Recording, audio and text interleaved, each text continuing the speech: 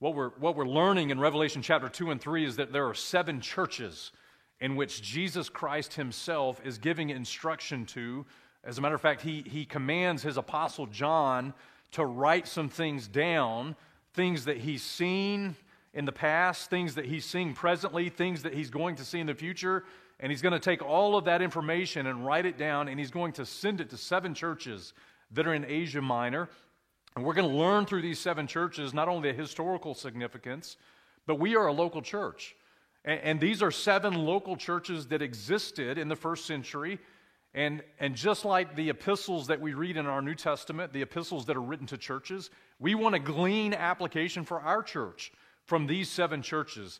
And what's interesting is that each of these churches are introduced, and so we'll get information about the church, but then we'll see something specific about Jesus Christ concerning each of these 7 churches. And then we're going to see a commendation. In other words, Christ is going to say, hey, listen, church at Ephesus, here are some things that you're doing well.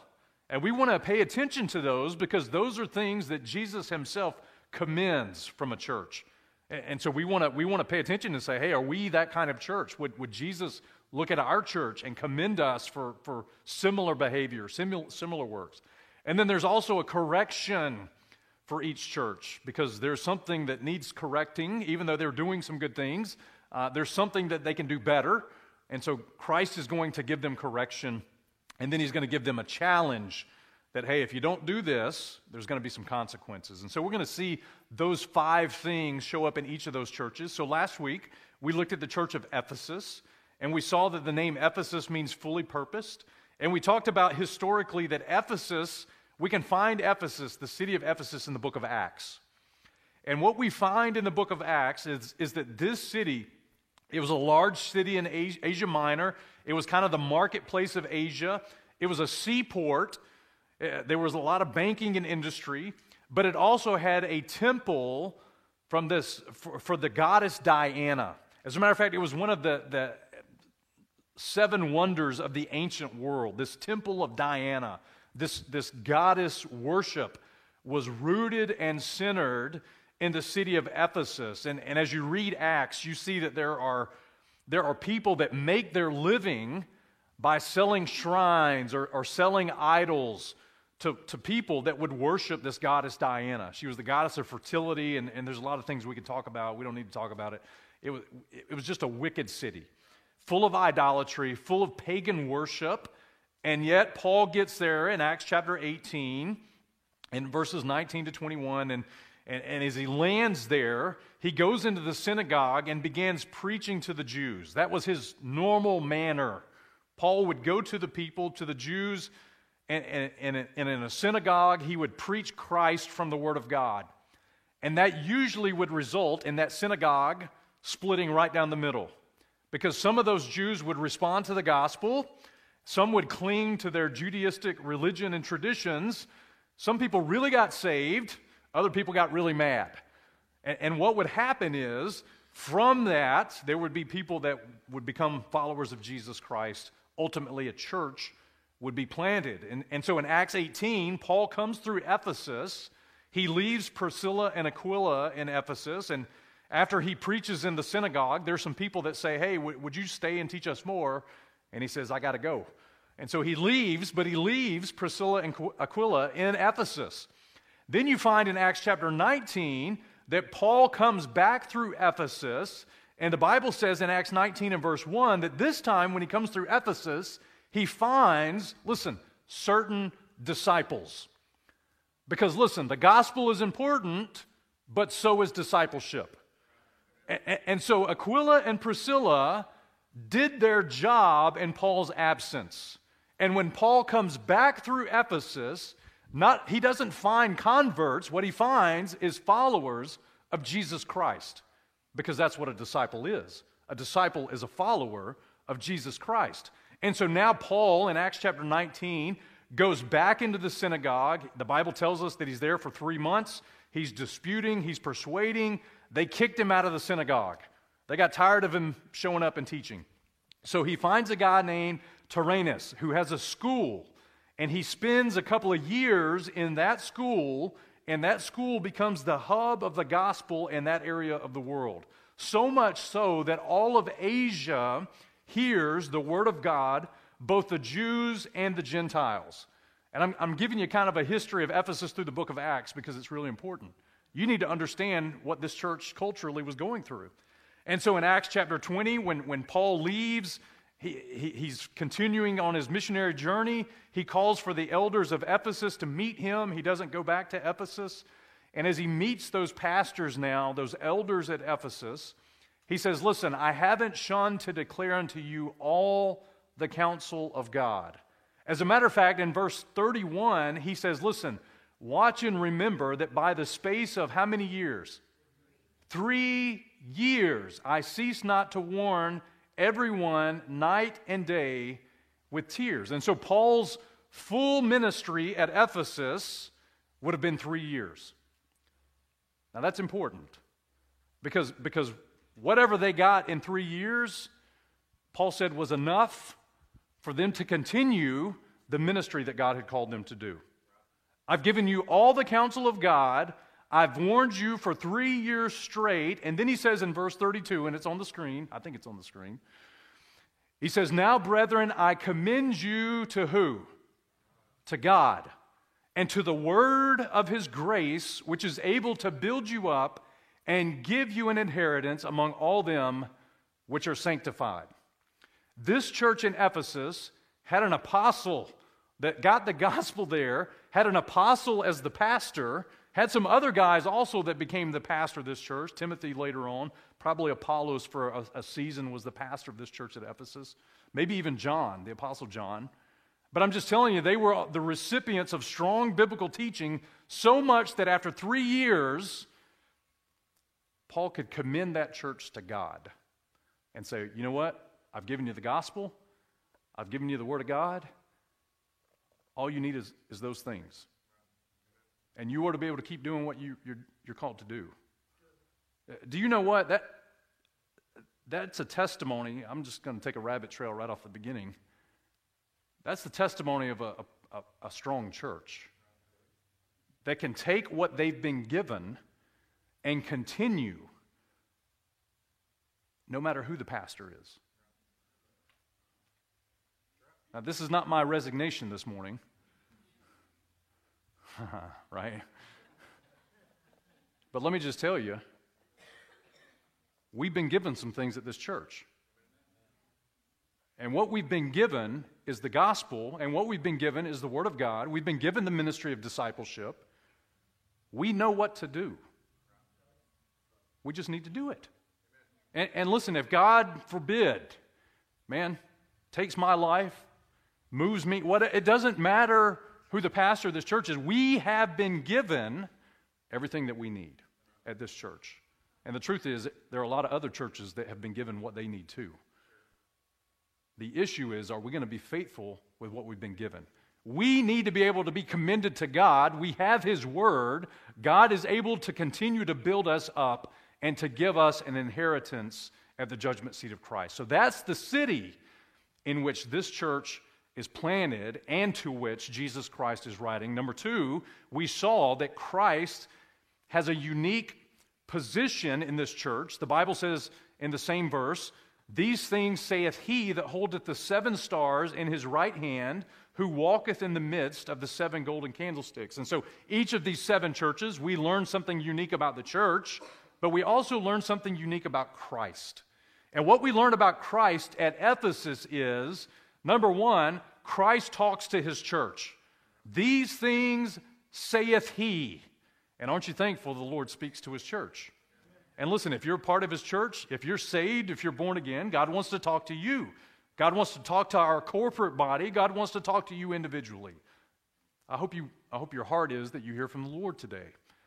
And if your heart is to hear from him, I believe God will speak to us through his word. But number two, Christ also walks in the midst of his church, because that verse says that Christ walks in the midst of the 7 golden candlesticks.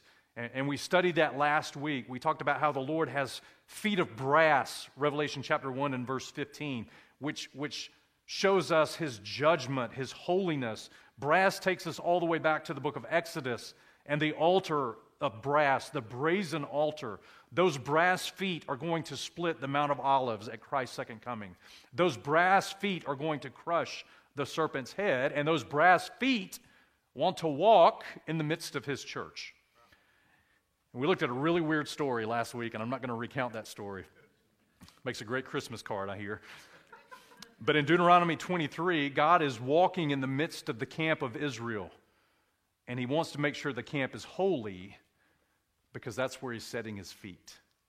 It's just really important. And so we learn that the Lord wants to have his presence felt and known in his church. And so this morning, we're picking up with point number 3. And point number 3 is going to take us the rest of our time this morning, but we're going to see the commendation that Jesus Christ gives to this church at Ephesus.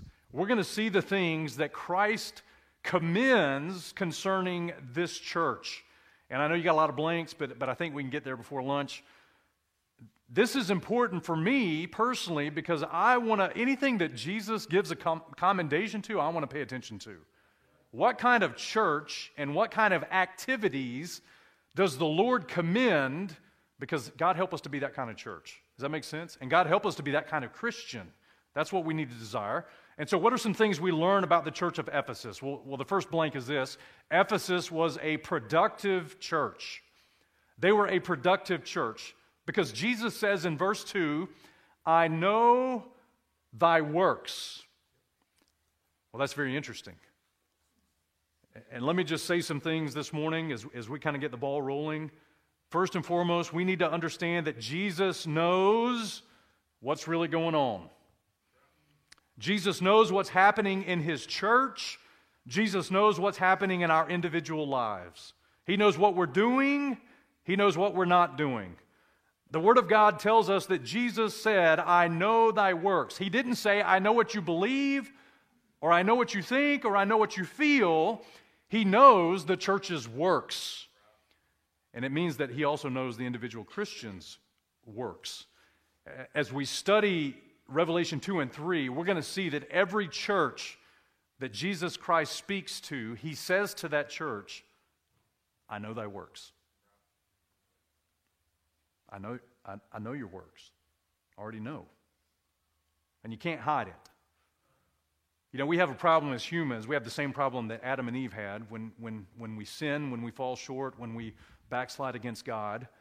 We tend to hide from God. We cover ourselves with different things. Sometimes we cover ourselves with our own self-righteousness. Sometimes we cover ourselves with religion. We hide among the trees. And Jesus is walking in the midst of his church, just like he walks in the midst of the garden, and he already knows. Listen, do you not think that Jesus knew that Adam and Eve sinned in the garden? Give me a break. He's God. He already knew. He already knew what they did and what they weren't doing. He already knew that they had sinned. He knew they were hiding. And we need to learn this morning that Jesus already knows because he's God. He's all-knowing. And so it's interesting that he commends this church because of their works. What kind of works were they doing? Well, we need to know that when God saved us, God didn't save us because of our works. He saved us because of his finished work on the cross of Calvary. The reason I'm forgiven of my sin is not because of what I've done. As a matter of fact, I've messed that up so many times I can't count. If it were up to me and my good works, I could never save myself from my sin, and as soon as I tried, I would fail. But Christ's finished work on the cross is what saves us from our sin. Our works aren't to save us, but God expects his saved people to do some works. As a matter of fact, in Ephesians chapter 2, verse 10, God's word tells us that we are his workmanship, listen, created in Christ Jesus unto good works, which God hath before ordained that we should walk in them. God expects his church to do some things, which by default means God expects his children, believers in Christ, to do some things. There are some works not to get you saved, but there are some works that are expected because you're saved. 2 Timothy chapter 3, verses 16 and 17, the Bible tells us that all Scripture is given by inspiration of God. God gives us his word through inspiration, and that word is profitable for these things: doctrine, reproof, correction, and instruction in righteousness, that the man of God may be perfect or mature or complete, thoroughly furnished unto all good works. I know thy works, Christ says to the church. And so you have to ask yourself the question, I hope you ask yourself, what are the works that Christ is looking for? What are the good works, not to save us, but because of who we are in Christ?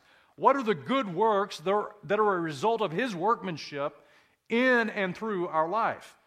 Well, 1 Corinthians 15 and verse 58, I think it's the same works that the Apostle Paul did. Because it says in verse 58, Paul writes to the Corinthians, and he said, "Therefore, my beloved brethren, be steadfast, unmovable, always abounding in the work of the Lord. For as much as you know that your labor is not in vain in the Lord." And again in 1 Corinthians 16 and verse 10, he says, "Now if Timothy is come, see that he may be with you without fear, for he worketh," listen, "he worketh the work of the Lord, as I also do." So whatever the work is that God is looking for, it's what Paul did, it's what Timothy did. The truth is, it's what Christ himself did. It's what Christ did when he was on this earth. And the two things that I put in your notes just for time's sake is, number one, the first part of that work is the work of evangelism. It's manifesting the gospel to the nations. We are called to do the work of an evangelist. That's what we're called to do. You say, "Well, I don't have that gift." Well, you have that calling. And there are people that certainly are spiritually gifted to preach the gospel and certainly more effective maybe than others, but we are all called at the very basic of our Christianity to do the work of evangelism. And let me just tell you, Brett Bartlett posted something this week on Facebook, and I was like, I'm stealing that. There's some things you can't steal from Brett Bartlett, by the way, but if you were at the marriage conference, you know what I'm talking about. But there are some things that I can steal. And he put a Facebook post up, and I thought it was really good. Here's what he said. He said, "Sadly, we have discipled evangelism right out of the Great Commission." Now listen, we are a church that is no stranger to discipleship. We talk about discipleship all the time. We talk about discipleship. You need to grow as a Christian to maturity. We need to bring other people to the maturity of a mature believer in Christ. But let me just also remind you that we can never disciple people without losing our goal and zeal and emphasis on evangelism. If the end goal of discipleship is not to make a fisher of men, we are not making disciples.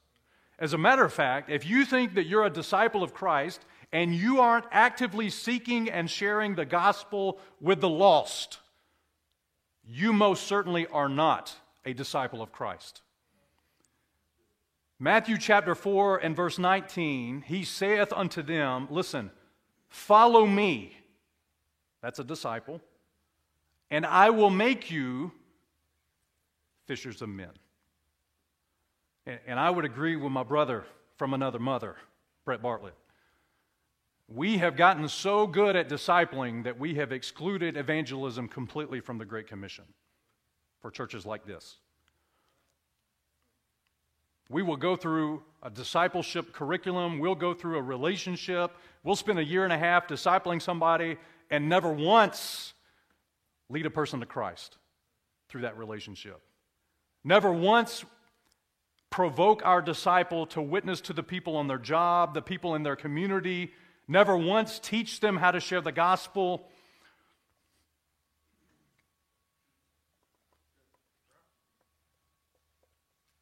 I wonder if the Lord looked at our church, man, what He would say concerning our works. We do a really good job of teaching the Bible. There's some work that we're forgetting and missing, and it's the work of evangelism. And I'll say it again, listen, if you're not a fisher of men, you're not truly a disciple of Christ. I don't care if that offends you, if that hurts your feelings. Christ said it. We can't follow Him without fishing for men. Number two, it is the work of discipleship, because we take those that receive the gospel and we mature them through the Word of God, through a biblical relationship that was modeled with Christ and his disciples, that was modeled with Paul and Timothy. We mature the saints in the Word of God with the end goal of having a mature Christian who is a fisher of men. Not someone who can quote 600 Bible memory verses and read their Bible. And listen, I'm all for you quoting 600 Bible verses and reading your Bible and having a personal relationship with Christ. But the Lord is also looking for us to be faithful in the work. And faithfulness is the work of evangelism. It's the work of evangelism. So Ephesus was a productive church because it got the job done. It did what they were called to do. Number two, it was a persevering church. So the Lord says, I know thy works. And then he says in the same verse, I know thy labor. So they were a persevering church. Now, when you look at that word labor in the context, sometimes we use the word labor as another word for work. And what Christ is not saying here is, I know your works and your work. That's not what he's saying. The word labor in this context literally means trouble or weariness or pain, trouble or toil, okay? And that's the word that's translated to labor in this passage of Scripture. And that word is used other times. Paul, for instance, in 2 Corinthians chapter 6, when he talked about being a minister of God, he talked about the things that he suffered. This will really make you want to commit your life to the ministry right here. 2 Corinthians 6, verse 4, he says, but in all things, approving ourselves as the ministers of God. Here's what approves you as a minister of God, by the way. In much patience, in affliction, in necessities, in distresses, in stripes, in imprisonments, in tumults, and then what? In labors or trouble or toil. We use that word labor with our wives when they're about to have children, right? And it is work, but it's also trouble and toil. Do you understand? It's laborious. Again, Paul says in 2 Corinthians 11 and verse 23, are they ministers of Christ? I speak as a fool. I am more in labors, more abundant. And he's not talking about just his work, but he's talking about the trouble that he experienced as an apostle of Jesus Christ. And so Ephesus, they were a persevering church because Christ himself says, you know what, you guys are doing the work in the midst of toil and trouble. It's not easy, and yet you're still doing it. Remember the culture. I mean, they got the Temple of Diana, they got all these people, they're ruining the economy with the gospel in Ephesus. Do you not think they faced opposition? I mean, listen, that whole city was in an uproar because of what God was doing there. And yet, in the midst of their toil and trouble, they persevered. They persevered. Number three, Ephesus was a patient church because the Lord says, listen, I know thy works and thy labor and thy patience. So they had patience in the work because you need patience when things are hard.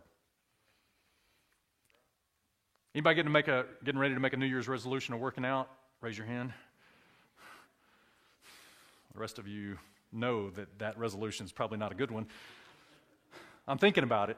I got a couple of weeks to figure it out. You know, when it gets hard, we generally want to stop, right? Whether that's exercise, whether that's reading the Bible, whether that's doing ministry, being a godly husband, like we learned this weekend at marriage conference, man, being a godly wife. When it gets hard, we want to stop. We need patience. We need to endure difficult things for the long haul. Ephesus was a patient church. The Lord said, listen, I recognize your patience. Patience is necessary with difficult people and difficult circumstances. 2 Corinthians 6 and verse 4, the Bible says, but in all things, approving ourselves as the ministers of God, and how much patience? Much. If you're going to be a minister of God, guess what God's going to develop in your life? Much patience. Because people are difficult, and I'm a people. And I'm difficult, and my wife would say amen right there. And so we have to have patience in ministry. We have to have patience as we share the gospel. We have to have patience in a discipleship relationship. Why can't you just get this? Well, you got to have patience. And what I've learned about our city and our culture is things don't really happen fast around here. in Huntsville, Alabama. They don't. And spiritual maturity, even within our church, sometimes takes months and years to see the next step taken. Well, you know what you need as a church when that's the case? You got to have patience. You got to have patience. And Ephesus had it, man. They were a patient church. The Lord commended them because of their patience. And listen, you're looking at the most impatient guy in the room. I'm serious. Like, I want it done now, like yesterday. Let's just move forward. Why can't we get this done? I'm impatient. I'll admit it. And yet God has reminded me and continues to remind me, hey, you just need to endure some things. You just keep working, and it'll just kind of work out for my glory. So this church was a patient church. Let me just also remind you that being patient doesn't mean passivity. In other words, Ephesus was patient, but they were still working. They were waiting on the Lord. They were enduring toil and difficulty, and yet they were still laboring. And that's a good reminder. When we don't see the results as quick as what we think we should see them, well, we need to just keep laboring and trusting the Lord. Number 4, Ephesus was a perturbed church. I love that word. I had to find a P word that matched. Because, if they don't all match, it ain't really a sermon. But Ephesus was a perturbed church. And what I mean by that is, listen, they kind of got hacked off at some stuff, if I can say that graciously. There were some things that actually rattled these guys' cages so much that they just couldn't stand it. Anybody in the room like that? Do any of you get easily, I know, you're all, turn your halo down, it's fine. Me and Connor are like right there. Connor's like, I know, man, I get frustrated. Me too, man. Listen, there's just some things I just can't stand. I go from 0 to 10 real fast on some things. Here's what this church got perturbed about. Look what it says. Jesus commends them because of their intolerance. You can't bear them which are what? Evil. The Lord commends this church on their intolerance and the fact that they just got frustrated and they couldn't bear them which are evil. I mean, it troubled them, it annoyed them, it irritated them to the point of not being able to bear it. And the Lord said, right on. Now here's the problem. The truth is, most churches in the 21st century don't get too worked up about evil. As a matter of fact, we don't get perturbed at it, we welcome it. We do bear it. We're like Isaiah 5 and verse 20, where the Bible says, woe unto them that call evil good and good evil, that put darkness for light and light for darkness, that put bitter for sweet and sweet for bitter. And God's word says that evil and good are as far apart as light and dark. And God's word says that evil and good are as far apart as bitter and sweet. And this church is commended by Christ himself, saying, hey, listen, you can't stand it. You don't bear it. It upsets you. It drives you nuts. You don't tolerate it. Romans chapter 12 and verse 9, Paul tells us in the book of Romans, he says, let love be without dissimulation. But then he says, abhor that which is evil and cleave to that which is good. And I just wonder sometimes, man, as Christ looks at the churches in the 21st century and as Christ looks at our church, would he find us as a church that really has a clear stance on good and evil? I mean, do we draw the line on some things? Or do we just tolerate some things? Do we bear some things? God tells us in Romans 16 and verse 19, again, Paul writing to the Romans, he says kind of in the last part of that passage, he says, I would have you wise unto that which is good and simple concerning evil. In other words, this isn't that hard. It's really simple. If it's evil, abhor it. If it's evil, don't bear it. If it's evil, turn from it. As a matter of fact, 1 Thessalonians 5 and verse 22 tells us to abstain from all appearance of evil. If it looks evil, well, it's probably not for the child of God. And let me just tell you that if you're smack dab in the middle of evil, be rest assured that God didn't lead you there. God didn't lead you there. Actually, 2 Thessalonians 3 and verse 3, the Bible tells us the Lord is faithful, who shall establish you and keep you from evil. When we walk with the Lord, He's not going to let us walk in evil and evil things. And this was a commendation that this church received from Christ Himself. And maybe that's not landing in your lap, but I think it should. Because there's a clear standard between right and wrong, good and evil. And this church had commendation that, hey, you got it right, church, from Christ Himself. Number 5 is this: Ephesus was a proving church. So not only were they perturbed and things really, upset them and they were unable to bear some things, but they also were a proving church because, again, the verse goes on and it says, "Thou hast tried them which say they are apostles and are not, and hast found them" what? And man, can you just see that Christ is commending this church for kind of being intolerant? I know that's not popular in our culture. I know that's not popular in our churches today. But here's a church that, number one, said, here's what evil is, and we're not going to bear it. And the other thing is, here are some people that say they are apostles, and the truth is they're not apostles. They're actually what? Liars. So let's talk about this for a second. Because as you read through the book of Acts, you start out with 11 apostles. There were 12 apostles. Judas fell by the transgression. In Acts chapter 1, the 12th apostle was appointed, and his name was Matthias. And from that point forward through the book of Acts, there are 12 apostles of Jesus Christ. There had to be 12, and there could only be 12 apostles of Jesus Christ. Matthew 19 and verse 28 tells you why. Jesus said to his apostles, "Ye which have followed me in the regeneration, when the Son of Man shall sit in the throne of his glory, ye also shall sit upon" how many thrones? 12 thrones, judging 12 tribes of who? Of Israel. And so the 12 apostles are going to sit on 12 thrones. They're going to judge the 12 tribes of the nation of Israel. And so there are only 12 apostles of Jesus Christ. When James is martyred in Acts chapter 12 by Herod, he's not replaced.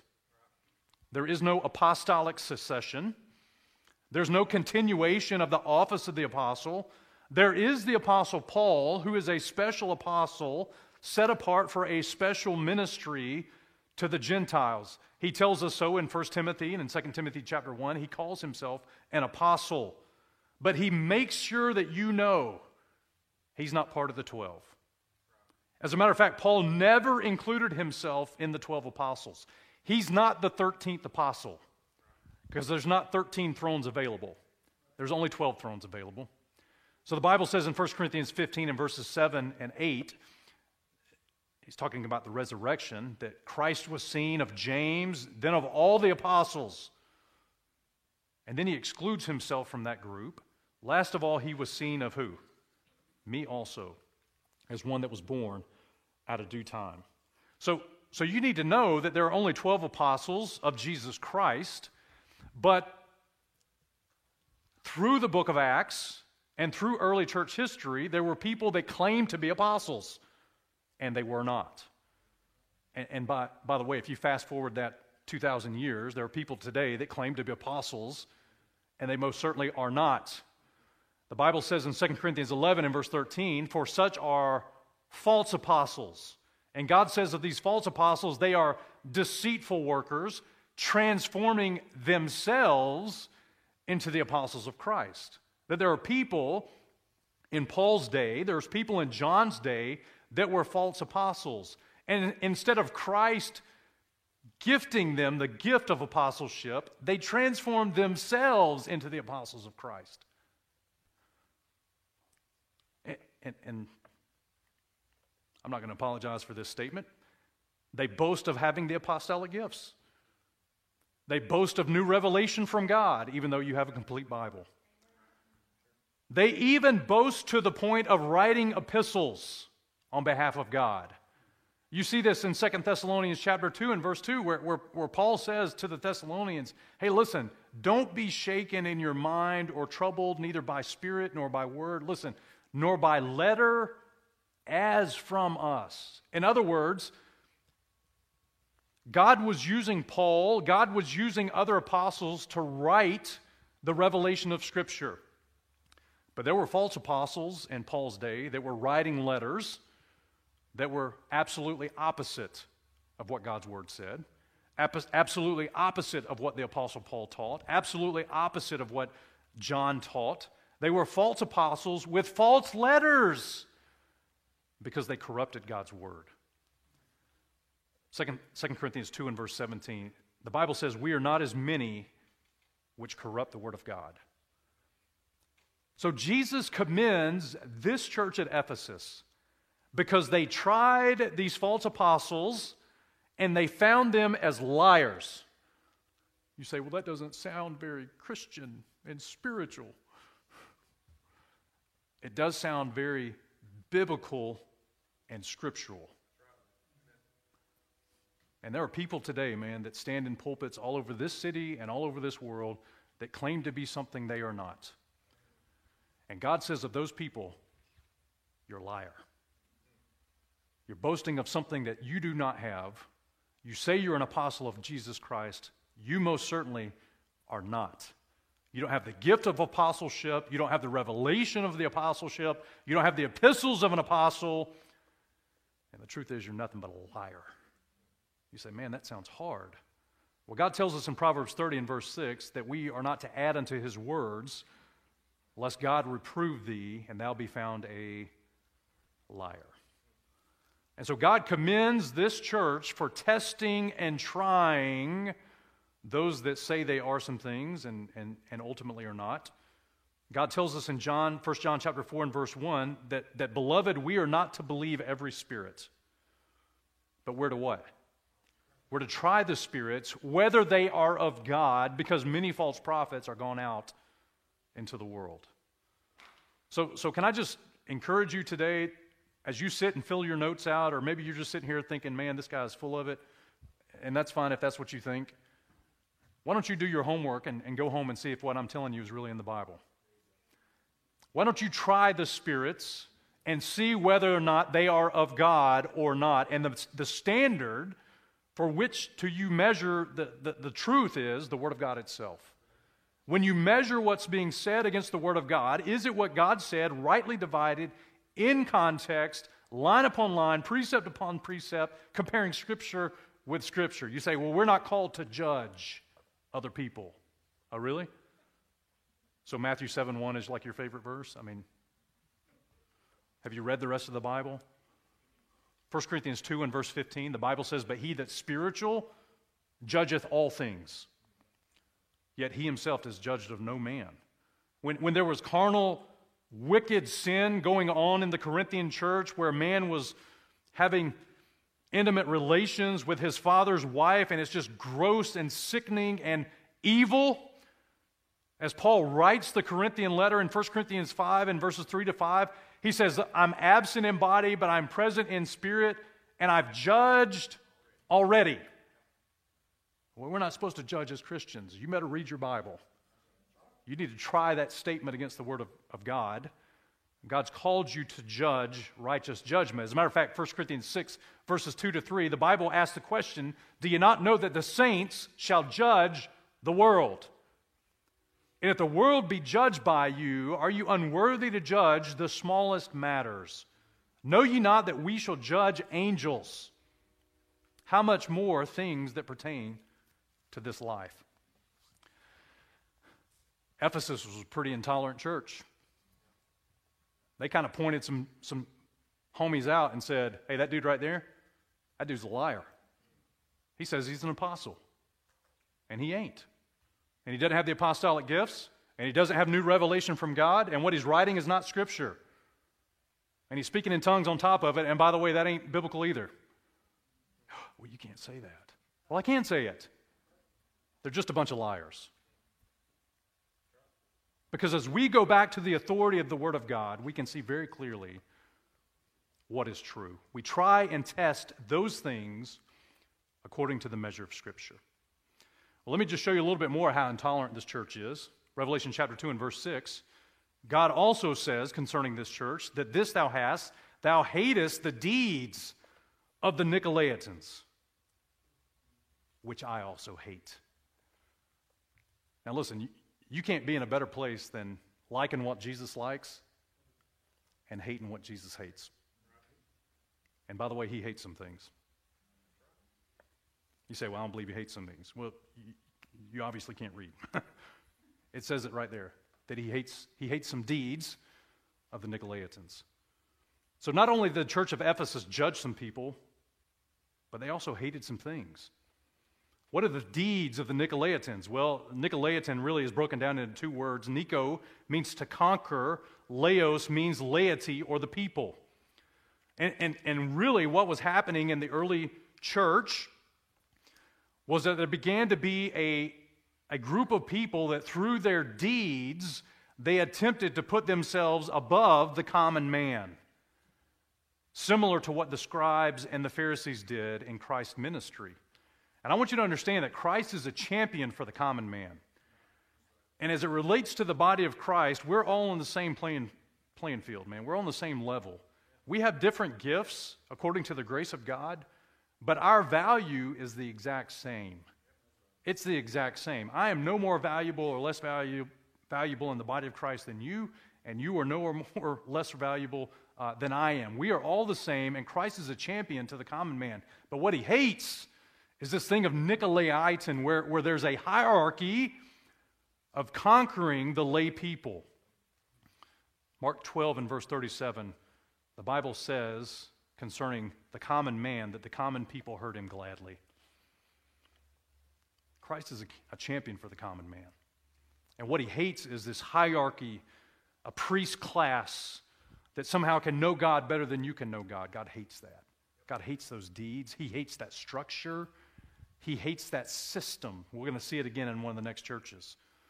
So man, this church at Ephesus, they were a proving church. And there was kind of some stuff that they said, you know what? That's wrong. And I hate that. And the Lord said, good for you. He commended it. Number 6, Ephesus was a powerful church. Verse 3 says, the Lord says to this church, you have borne and has patience. We talked about patience earlier. That word borne literally means to carry a burden, to bear a burden. And so this church was known for bearing some things, for bearing a burden to carry. And as we study that word through the scriptures, many times it goes all the way back to the cross. Like in Isaiah 53 and verse 4, for instance, the Bible talks about how Christ bore our griefs. Surely he hath borne our griefs, he has carried our sorrows, yet we did esteem him stricken, smitten of God, and afflicted. Aren't you thankful that Christ bore your sin? Man, he carried the weight that you couldn't carry. He carried the judgment that you didn't want to pay.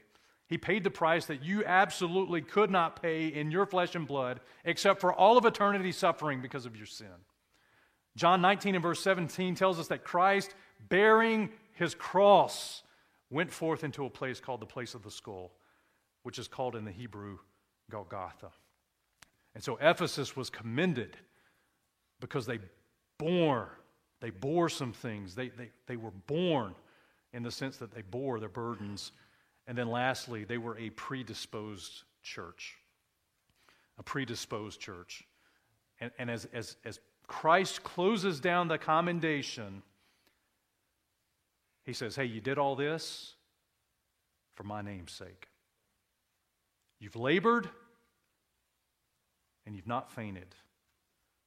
They were predisposed. They were willing. They were inclined to do some things, but they were willing to do some things for the right reason.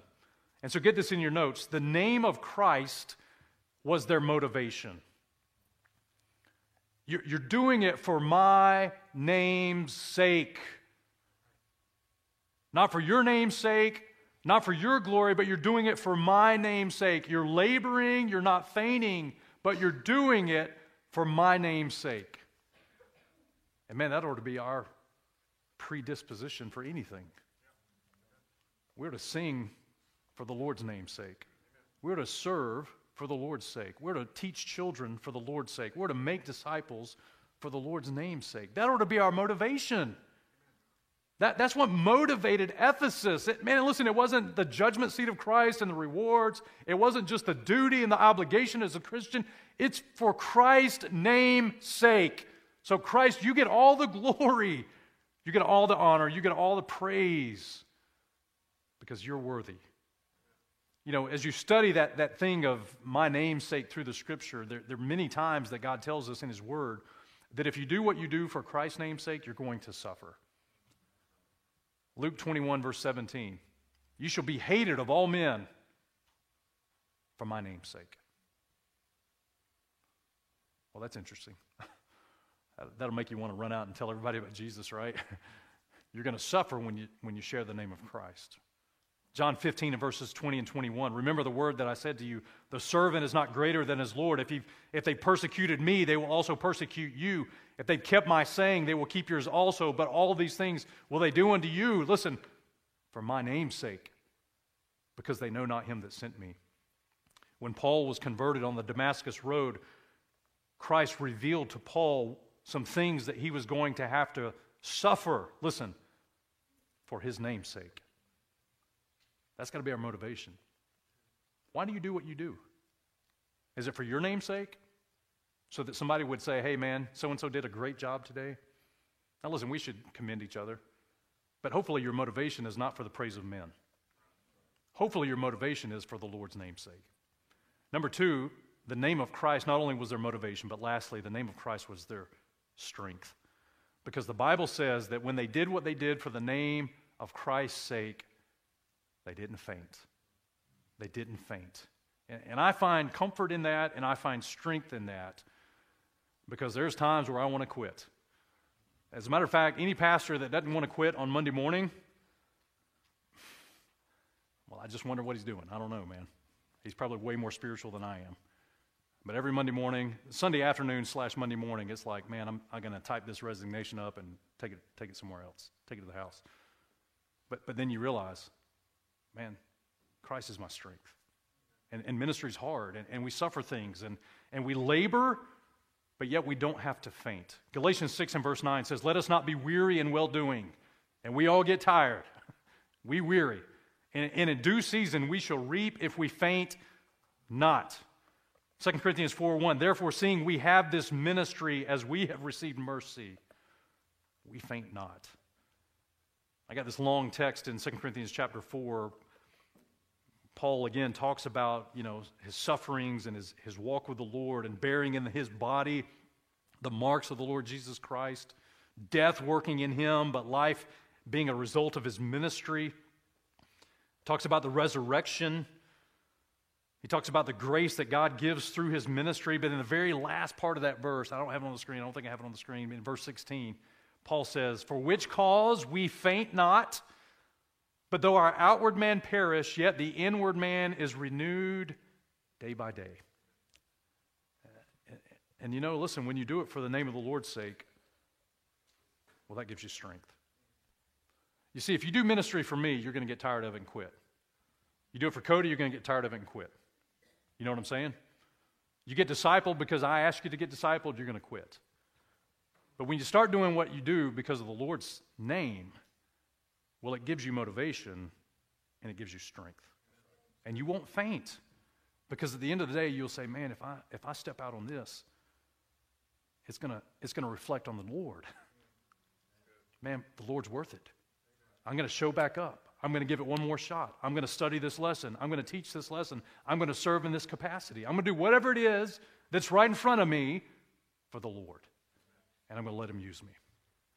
So listen, as we talk about Ephesus, and we're closing now. I know your blanks are filled in. Let me ask you some questions. Number one, what kind of church is CFBC? Like would God look at our church and say, okay, God, as Christ looks at our church, would he say that we're a productive church? In other words, are we about the work of evangelism and discipleship?